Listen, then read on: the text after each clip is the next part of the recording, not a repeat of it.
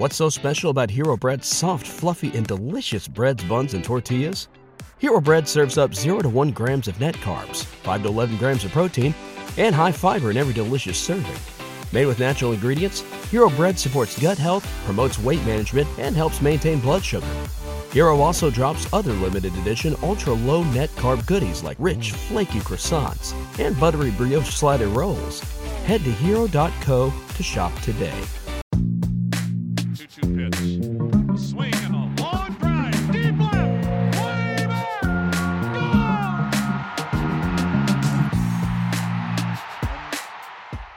Hey everybody, welcome to another Baseball America podcast.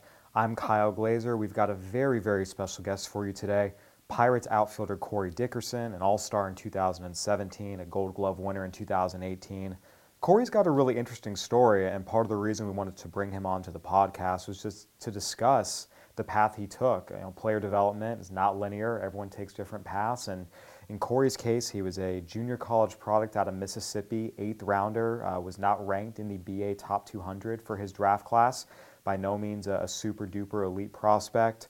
Started out the lower levels, full year in low A, and as you'll hear on the podcast, was hitting 6th and 7th in the order a lot of times and had to prove himself and worked his way up to becoming a middle-of-the-order hitter. And really just kept working his way up and up and up until he became a key member of the Rockies, been traded to the Rays and now the Pirates again, and really done a lot to outdo a lot of the initial projections, and in some cases, beyond just his total career, someone who is considered a quote-unquote fringe average or average at best defensive outfielder for a lot of his career. That's what his minor league scouting report said. That's what a lot of the early reviews on his defense were in the major leagues. And he outdid it and became a Gold Glove winner last year for the first time. So we're going to talk to Corey a little bit about everything he's been through in his career, peaks, the valleys, and how he's got to where he is today.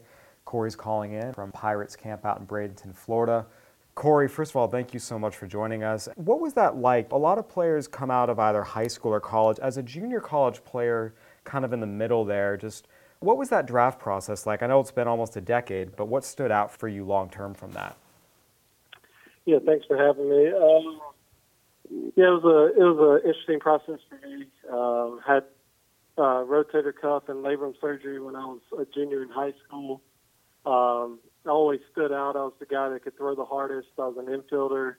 I always could just naturally hit, but I also had a really good arm. And I pulled my rotator cuff and right before the season, my junior year, and I had surgery that summer and never did a throwing program. Just was worried about getting back to football. So I had surgery in July, June 29th, and was back playing football in October, and it kind of slowed my looks by colleges and the draft. And I hit really well my senior year, and I had an offer from Southern Miss, but I decided, a couple of scouts started to come watch me, and I started thinking it's a real possibility. So I kind of took the junior college route to be able to have an option there to get drafted. Yeah, and it worked out. Your first year junior college, you went to the Rockies in the 29th round, but you made the decision to go back to school. What was the thought process there? Obviously, it worked out. The Rockies redrafted you a year later in the 8th round. What kind of went into that decision there? I think just having the confidence in my talent, and it's easy for, especially a kid not from a lot of money or from a small school, small town, to be able to just be drafted in general and not take it was tough. You kind of see that dream before you, and you kind of want to grab a hold to it and take it. But I had some good family and coaches on my side that convinced me to stay. And I had a really good scout that drafted me, Damon Otnelli with the Rockies, that was really honest with me. And Tyler Magic signed our first rounder, and he is like, we don't have any money really to offer you. So, he even, would say I would benefit going back to school. And so I risked it and, to go back one more year, and I believed in myself and was able to have a better year the next year. Yeah, it's impressive, that level of honesty. I think a lot of times people from the outside view area scouts as they're just going to tell you what you want to hear to sign you. But I mean, having a scout like that who could be real with you and really look out what was best for you, I feel like public perception is that would be pretty rare. Yeah, for sure. I think a lot of scouts, I mean, you work for the team, you know, it's a business, you know, you want to get a guy for as cheap as possible, and or you want to get a guy that the organization really wants in your system. And I think he was just, he felt like he probably had a real good shot at me the next year also. And he was honest with me, what they thought about me, what he thought about me, ways I can get better. And, you know, I still respect him to this day. And he still texts me, you know, any accolades that I get. And, you know, there's nothing but respect for that. Absolutely. You mentioned he felt like he had a good shot at you the next year, and he did. You went out, had an All-American campaign. Looking here at the numbers, 459, 21 home runs, 71 RBIs, a real banner season. At that point, after that season, what was the interest like? Did you have multiple teams checking in with you? Were the Rockies still the only ones on you? What was that process like once your star had raised a little bit? No, I actually flew to Philly. I had a workout with Philly, and I remember the Philly scout telling me that, you know, he saw me in the first 3 rounds. You know, I really thought I was going to be higher than the 8th round. I was really disappointed, you know, after, you know, like the 5th round passed. You know, my numbers were top of the nation both years. And we played at a very competitive D1 junior college, and I felt like my throwing shoulder always hurt me. I feel like if I would have still had my throwing shoulder, I could have been in the first 2 rounds. And, you know, so the public, you know, outlook on me, you know, just being drafted in 8th round or 29th round, you know, sometimes people portray things, you know, that's the type of player you are. You know, sometimes you're kind of, you know, the scout, Damon, you know, might know, like, you know, I'm kind of in a small town, small school. A lot of guys don't get recognized or seen, especially guys that don't have the money to go out to these, you know, put themselves out there like the internet. And I mean, as prominent as it is today with, you know, social media getting publicity that way. So it was kind of tough. I had a lot of interest, but a lot of things, you know, you can't control the draft. Yeah, I think that's a pretty common story a lot of players have, is they think they're going somewhere in the draft and they end up going a few rounds later. What's that process like for you in terms of when it's actually happening? You mentioned you were disappointed, and how do you internalize it? Do you just shake it off? Do you use it as fuel? How does that shape your career, if anything? I think for me, I was pretty upset. I remember my dad trying to, you know, comfort me during the time. It was like, you know, everything's going to work out for a reason. But also you just don't have an understanding of why. You know, you do the things on the field, you produce, you play. But you do, like I think I'm blessed with a way of looking internally, personally, and being able to evaluate myself and trying to get better. And I felt like ever since then, it was just you know, it does fuel your fire, depending on the type of person you are to motivate you, what motivates you. But to me, it was more, how can I improve?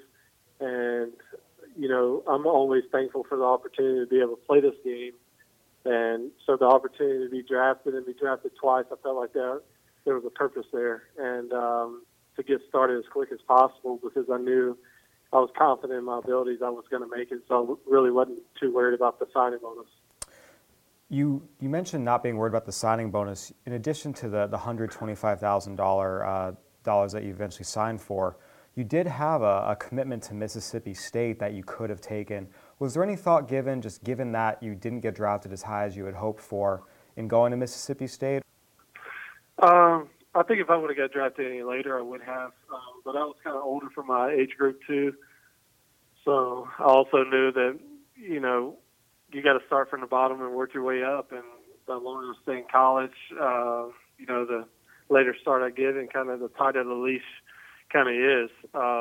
So I had a good opportunity to go to Mississippi State, and even though 125,000 sounded like a lot of money, you got taxes, and then if you don't make it, that money ain't gonna last you too long. So I knew that from the beginning. So I just wanted to go ahead and get started, and knowing that school was always going to be there. Absolutely.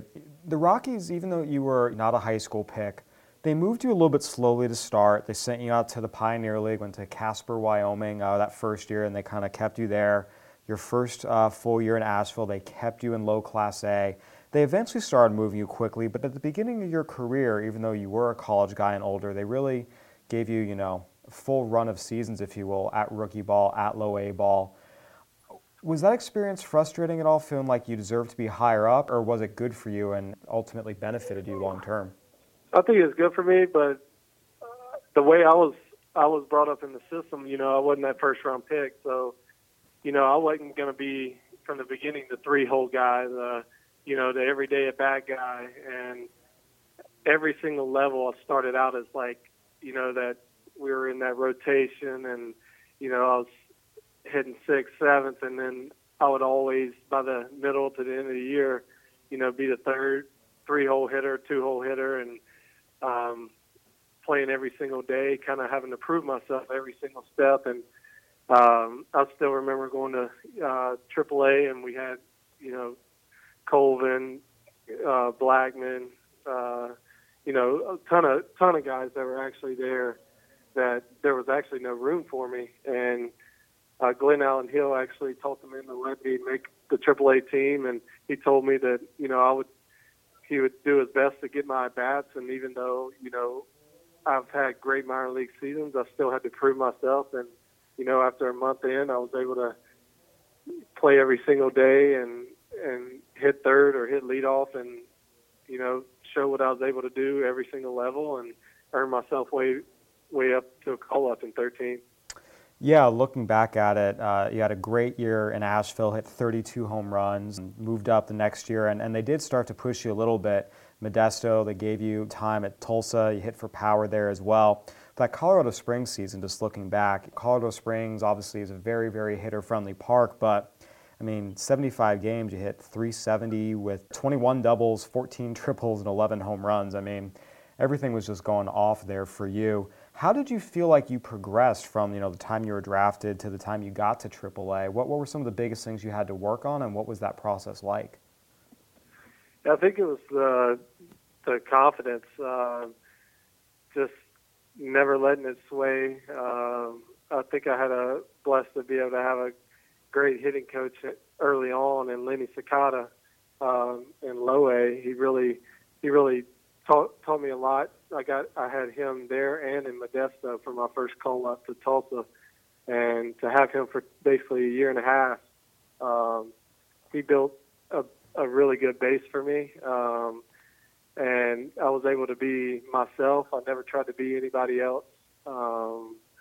I was able to stick true to what I do every single day, and I think it's just the way I went to the junior college I went to also taught a lot about confidence, swagger, and the way we carry ourselves and stuff like that. And I was able to carry that over into pro ball, and had a great hitting coach, and was able to just put things together each and every level.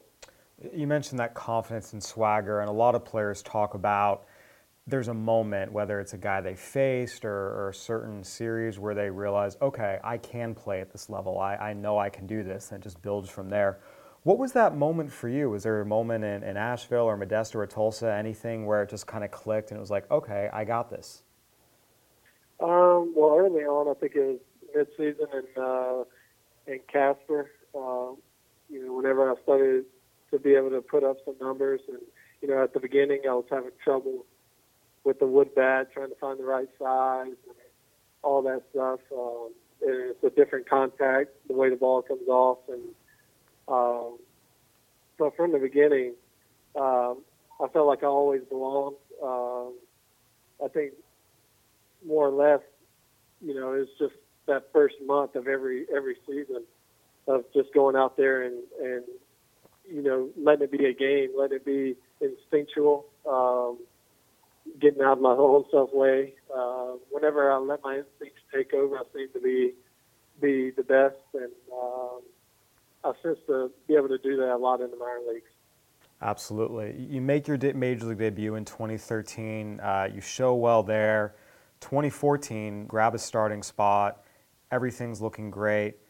2015 comes and you get hit by plantar fasciitis. It knocks you out twice. You performed when you did play, but 65 games plus some rehab stints really limited everything. And then after that season, you were traded. Take us through that process of going from 1 year, hey, I feel like I've finally arrived, I've got the job, and then injury hits you, and then you're traded and you're starting anew. Yeah, it was tough because I got plantar fasciitis the last few days of spring training, and then started out the season hot. I think it was probably the best I've ever felt coming out. Finally, I couldn't play through it anymore. I felt like my heel was ripping in two.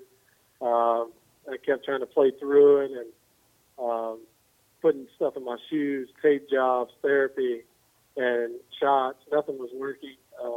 And then also in the middle of that year, I dove in St. Louis and broke two of my ribs. So I broke my ribs and had plantar fascia.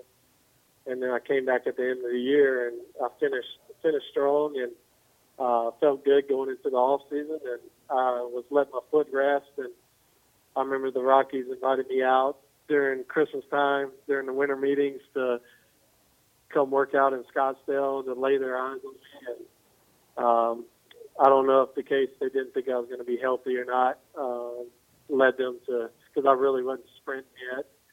And I didn't know if they felt like I wasn't going to be healthy coming into the next season or not. But getting traded,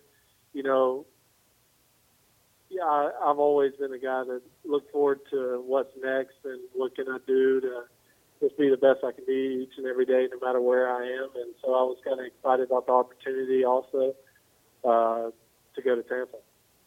Yeah, that January of 2016, it was after the winter meetings. Spring was just around the corner.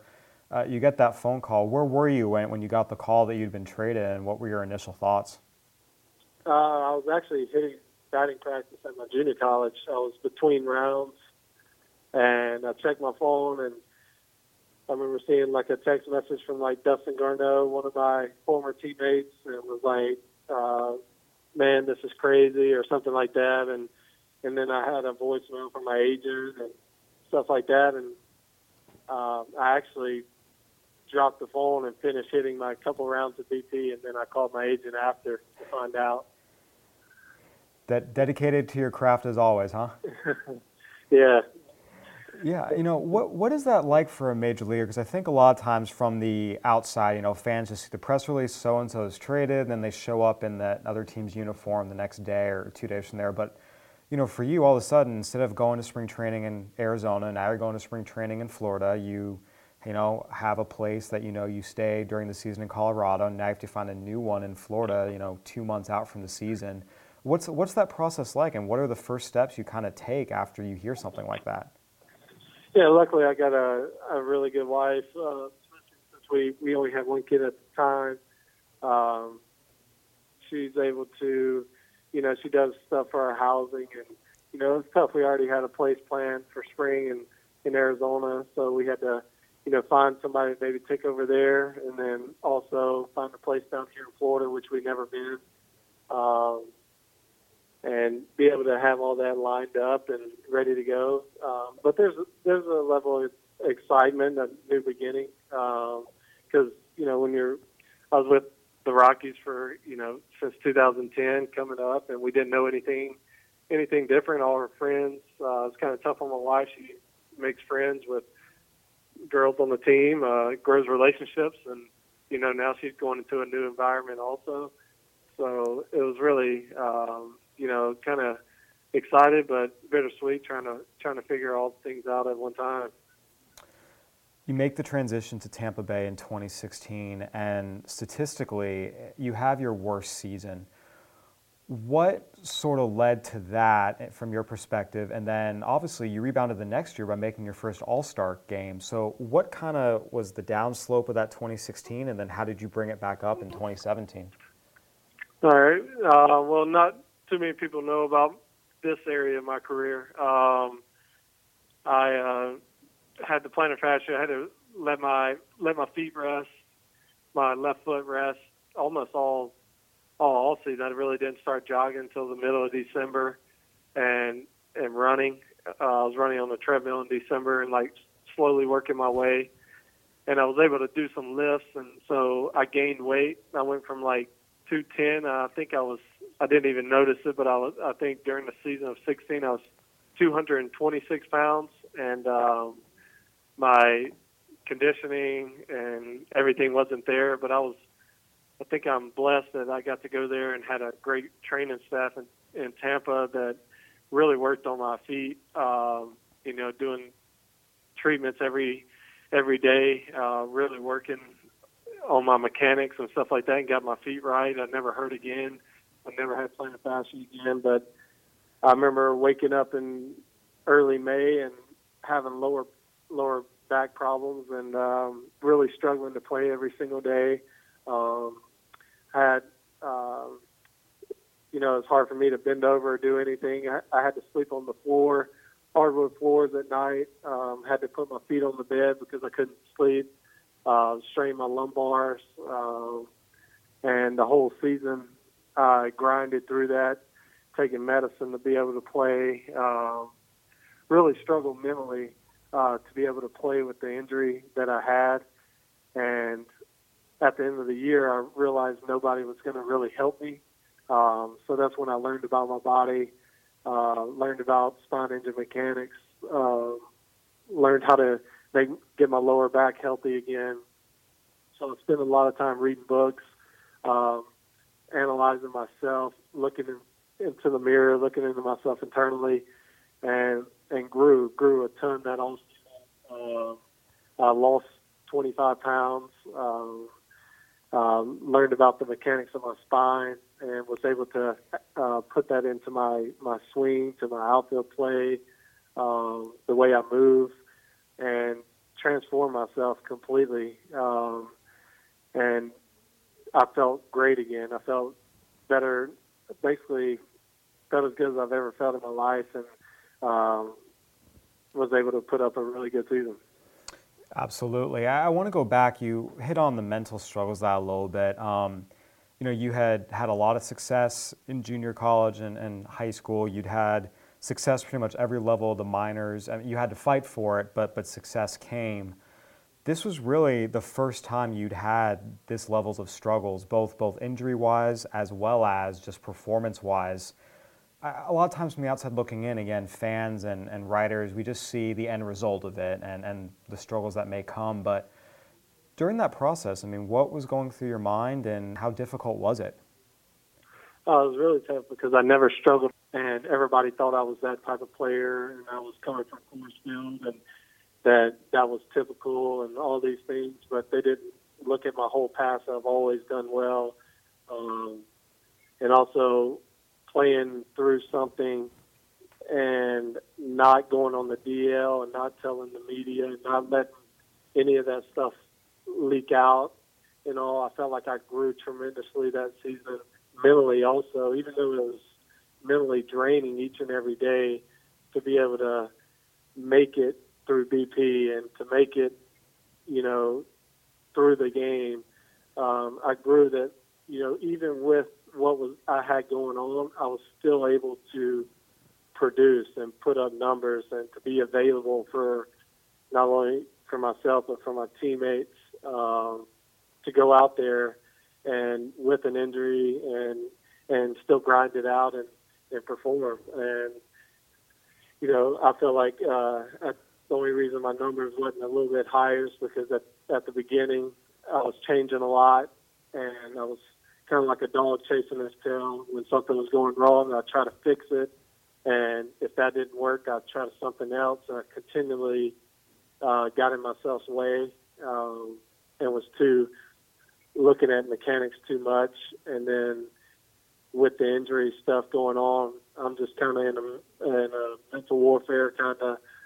And finally, when that season ended, it was the biggest, kind of relief. But also there was this unknown of how can I get myself back to where I need to be and better. And that's what I focused on and was kind of relentlessly pursuing. Yeah, you mentioned really throwing yourself into, just studying about the human body and everything involving your back and taking it upon yourself to do that. Is that something that you felt like was necessary to continue your career at the level you wanted it to be? And how much of it did you, work with the training staff to get there versus just, you kind of took care of it yourself? Yeah, I took it all upon myself. No training staff, nobody.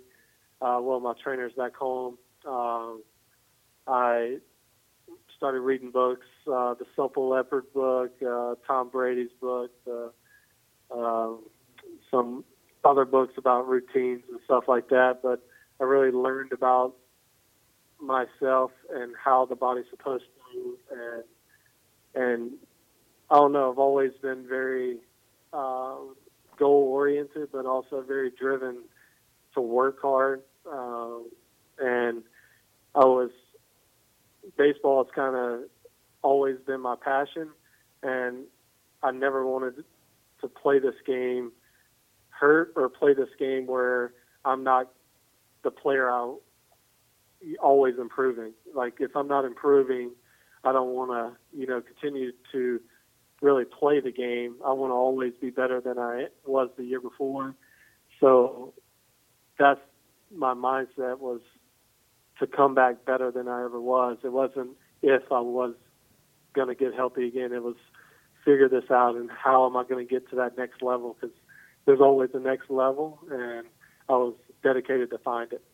I would say you hit it, considering that very next season you made your first All-Star game. That's definitely next level.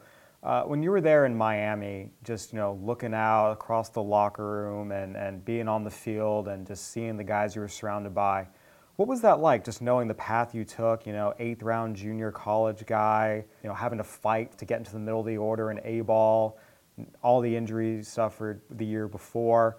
What was it like for you just being chosen for that game? It was amazing. It was really, I think me and my wife really took it in and enjoyed every single moment of it. I think we, it was like a sigh of relief, kind of like all your hard work paid off. But like I said before, like trophies and things like that, they all kind of are meaningless, whenever they collect dust. But having the recognition is very rewarding, something you can't ever take away. So to have that recognition of being an all-star, being, doing the right thing each and every day, to be able to be considered and even, voted in by the fans was amazing. Just because it's a respect thing for all the hard work all season, during the season, the mental grind, the physical grind, to be rewarded with that was amazing to me and my family. After that season, the Rays, in a very surprising move, designated you for assignment to facilitate a trade, which happened. You went to Pittsburgh. Throughout your career, looking back at your old scouting reports that we had coming out of the draft, and even when BA ranked you as one of the top prospects in the Rockies organization, it was always about you could hit, you could hit, you could hit. Your defense was average at best. Obviously, you mentioned your arm had been giving you trouble since your surgery, your junior year of high school. Some of the advanced metrics that teams like to use to measure defense reflected that. And then last season happens, and you come out, and you're one of the best defensive left fielders in all of baseball. Eye test, metrics test, it's pretty clear. You win a Gold Glove. How did you transform yourself from someone who was seen as an average-ish left fielder at best to a Gold Glove elite defender? Well, I started to, after the 2016 season, going through that stuff with my back and everything, and I turned myself into this, better player physically.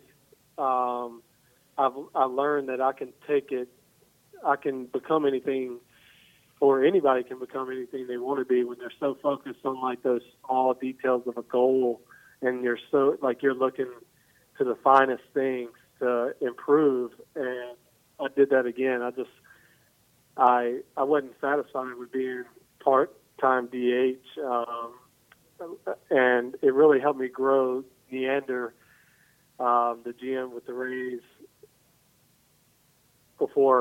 right after All-Star break, he sent me a text and said, with my outfield play to play every day in left field. That's why we going out to get Lucas Duda, and that meant the world to me, and it kind of grew my confidence even more.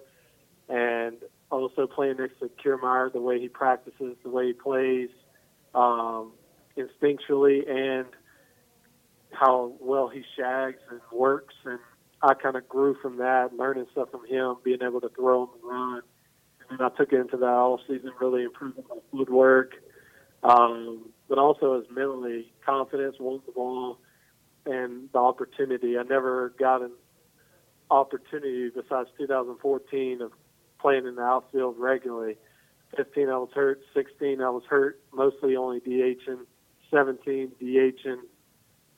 So I haven't really got the opportunity. So when I came over to Pittsburgh, Clinton Neal said, "This is your spot. You're not going to be double switched," and that really flipped the switch for me. And when I went out there, I even, for the first time, double switched for somebody else. I went out and replaced somebody else, and Clint came into me after the game, was like, "Has that ever happened before?" And I was like, "No." He was like, "Good, because this is your job," and just that confidence, instillment that they put in me allowed me to go out there.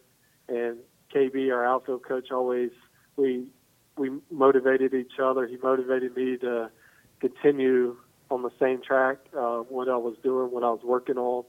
And I'm a firm believer, you can be anything you want to be.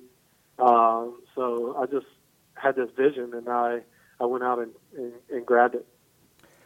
One of the things that I'm taking away from our conversation, you're talking a lot about the interpersonal relationships and people believing in you, from Len Sakata all the way back at the start of your career to Eric Neander letting you know that they felt comfortable with you in left field, to Clint Hurdle in Pittsburgh, giving you that spot and saying, "This is yours, no one's going to take it from you." In today's game, there's a lot of focus on the data and the more analytical aspects of it, but and I think players have talked about this a lot too, that yes, the data can help, it's important, but having those interpersonal relationships, knowing someone believes in you, some of those base human things still make you a better player.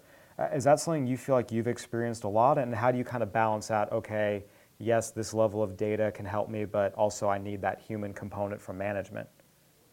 Yeah, it's huge, because I think I'm very adaptable in my hitting ways, the way I can, my two-strike approaches, my regular swing, the way I adjust myself, the way I transform myself defensively, them being able to communicate with the player and instilling what they want, their goals, and also your goals.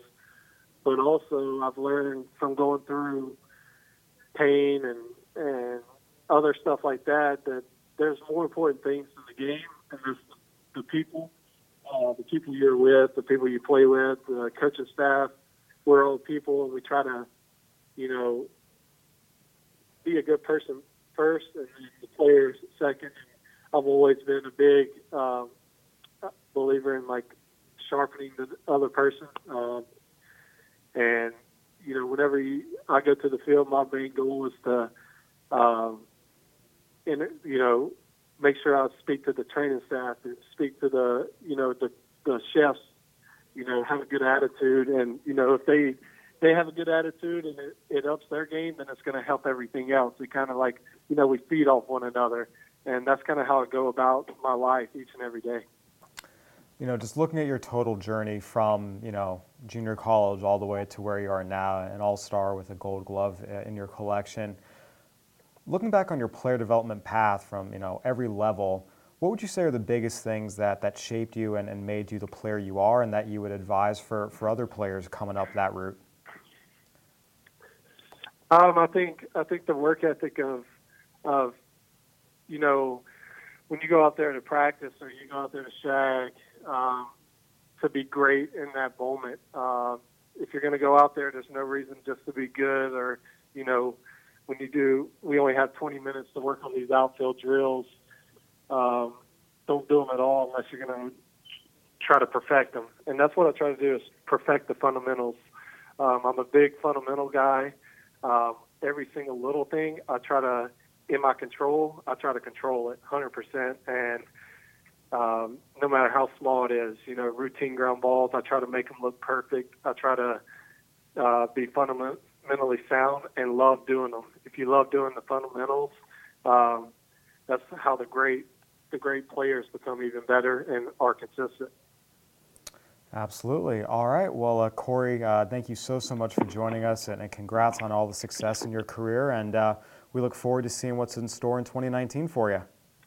Yeah, thanks, guys. Thanks for having me. I enjoyed it. Well, there you have it. Pirates outfielder Corey Dickerson, kind enough to join us and just take us through the process of going from an 8th rounder from a junior college to an all-star and Gold Glove winning outfielder in the major leagues. And we wish Corey all the best of success this year. And it's been cool to watch his development just from everything from coming from the small school, having to prove himself in the minors and reach the levels he's at. This has been another edition of the Baseball America podcast. Thank you so much for listening, everybody. Feel free to give us a review on iTunes or whatever platform you're listening on. We'd love to hear from you. You can also reach me at Kyle A. Glazer on Twitter. That's at Kyle A. Glazer. This has been another edition of the Baseball America podcast. We hope you enjoyed it. We'll talk to you next week.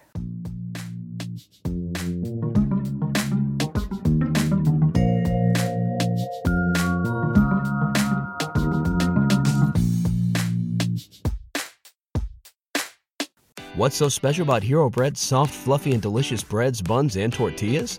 These ultra-low net-carb baked goods contain zero sugar, fewer calories, and more protein than the leading brands, and are high in fiber to support gut health. Shop now at Hero.co. Everybody in your crew identifies as either Big Mac Burger, McNuggets, or McCrispy Sandwich. But you're the Filet-O-Fish Sandwich all day. That crispy fish, that savory tartar sauce, that melty cheese, that pillowy bun. Yeah, you get it. Every time. And if you love the Filet-O-Fish, right now you can catch 2 of the classics you love for just $6. Limited time only. Price and participation may vary. Cannot be combined with any other offer. Single item at regular price. Ba-da-ba-ba-ba.